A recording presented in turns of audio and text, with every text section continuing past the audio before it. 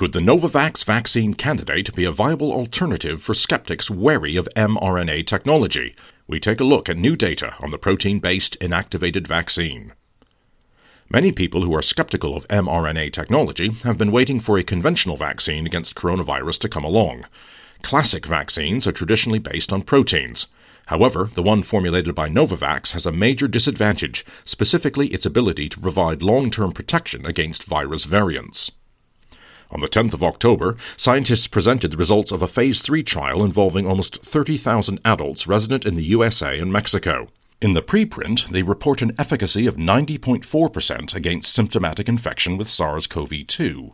In September, the New England Journal of Medicine published results from a trial involving 15,000 volunteers in the UK, which came to the same conclusion. Both studies were conducted before the Delta variant became the dominant form of the virus. It was observed that the direct side effects of vaccination in the Phase 3 study were less noticeable with the Novavax candidate than with the mRNA vaccines. Novavax is also injected in 2 doses. Among the manufacturers of protein-based vaccines, the U.S. pharmaceuticals giant is the furthest along in the approval process. Its application has been running in the EU rolling review process since February of this year. The EU Commission has secured 200 million doses in anticipation of approval. Novavax plans to submit an application for approval of its vaccine in the USA this year. This was the state of play as of the 15th of October 2021. On closer inspection, however, the Novavax vaccine is somewhat less than conventional. The company itself makes reference to innovative proprietary recombinant nanoparticle technology. Although NVX-CoV2373 is a killed, i.e. inactivated vaccine, and is thus consistent with an established vaccination principle, it has also been given a new type of adjuvant to boost its effectiveness. This is based on a saponin extract obtained from the soap bark tree native to Chile. It is significant that the COVID-19 vaccines approved so far do not contain an active adjuvant. The vaccine is produced in insect cell cultures, with up to 14 SARS-CoV-2 spike proteins being combined to form a nanoparticle, which, for the immune system, resembles the virus itself. But the nanoparticle does not contain any genetic material, which is not only an advantage, but also a problem. This is because RNA, or DNA, content strengthens the immune response. This is part of the natural defense against infection because regular pathogens also contain genetic material. The adjuvant of the protein-based Novavax vaccine is apparently very effective, as indicated by the high efficacy in the studies.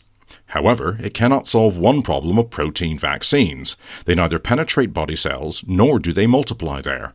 This means that the stimulation of the second arm of our immune system, the cellular immune defense, does not take place. Vaccination can initiate a cellular immune defense response, T killer cells, memory cells, as long as the vaccine enters the body cells, something that vector and mRNA vaccines are capable of. With protein-based vaccines, on the other hand, the cytotoxic T cells are only marginally stimulated, with the main thrust coming in the form of antibody response. This makes it easier for the virus to become resistant to these vaccines because the immune response is not as broad.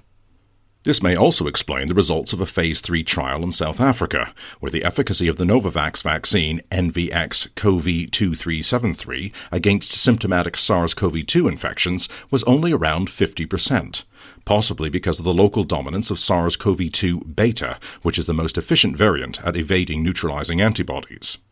There are still some gaps in our knowledge about the various COVID-19 protein-based vaccines on the horizon.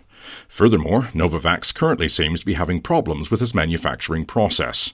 It is not yet clear if and when approval will be granted, but we will continue to monitor developments. We expect more news on this front in early 2022. Also on our radar is the vaccine from the French-Austrian company Valneva. They, too, have recently published the results of a Phase 3 trial of their inactivated vaccine, VLA-2001, and are likely to submit an application for marketing authorization soon.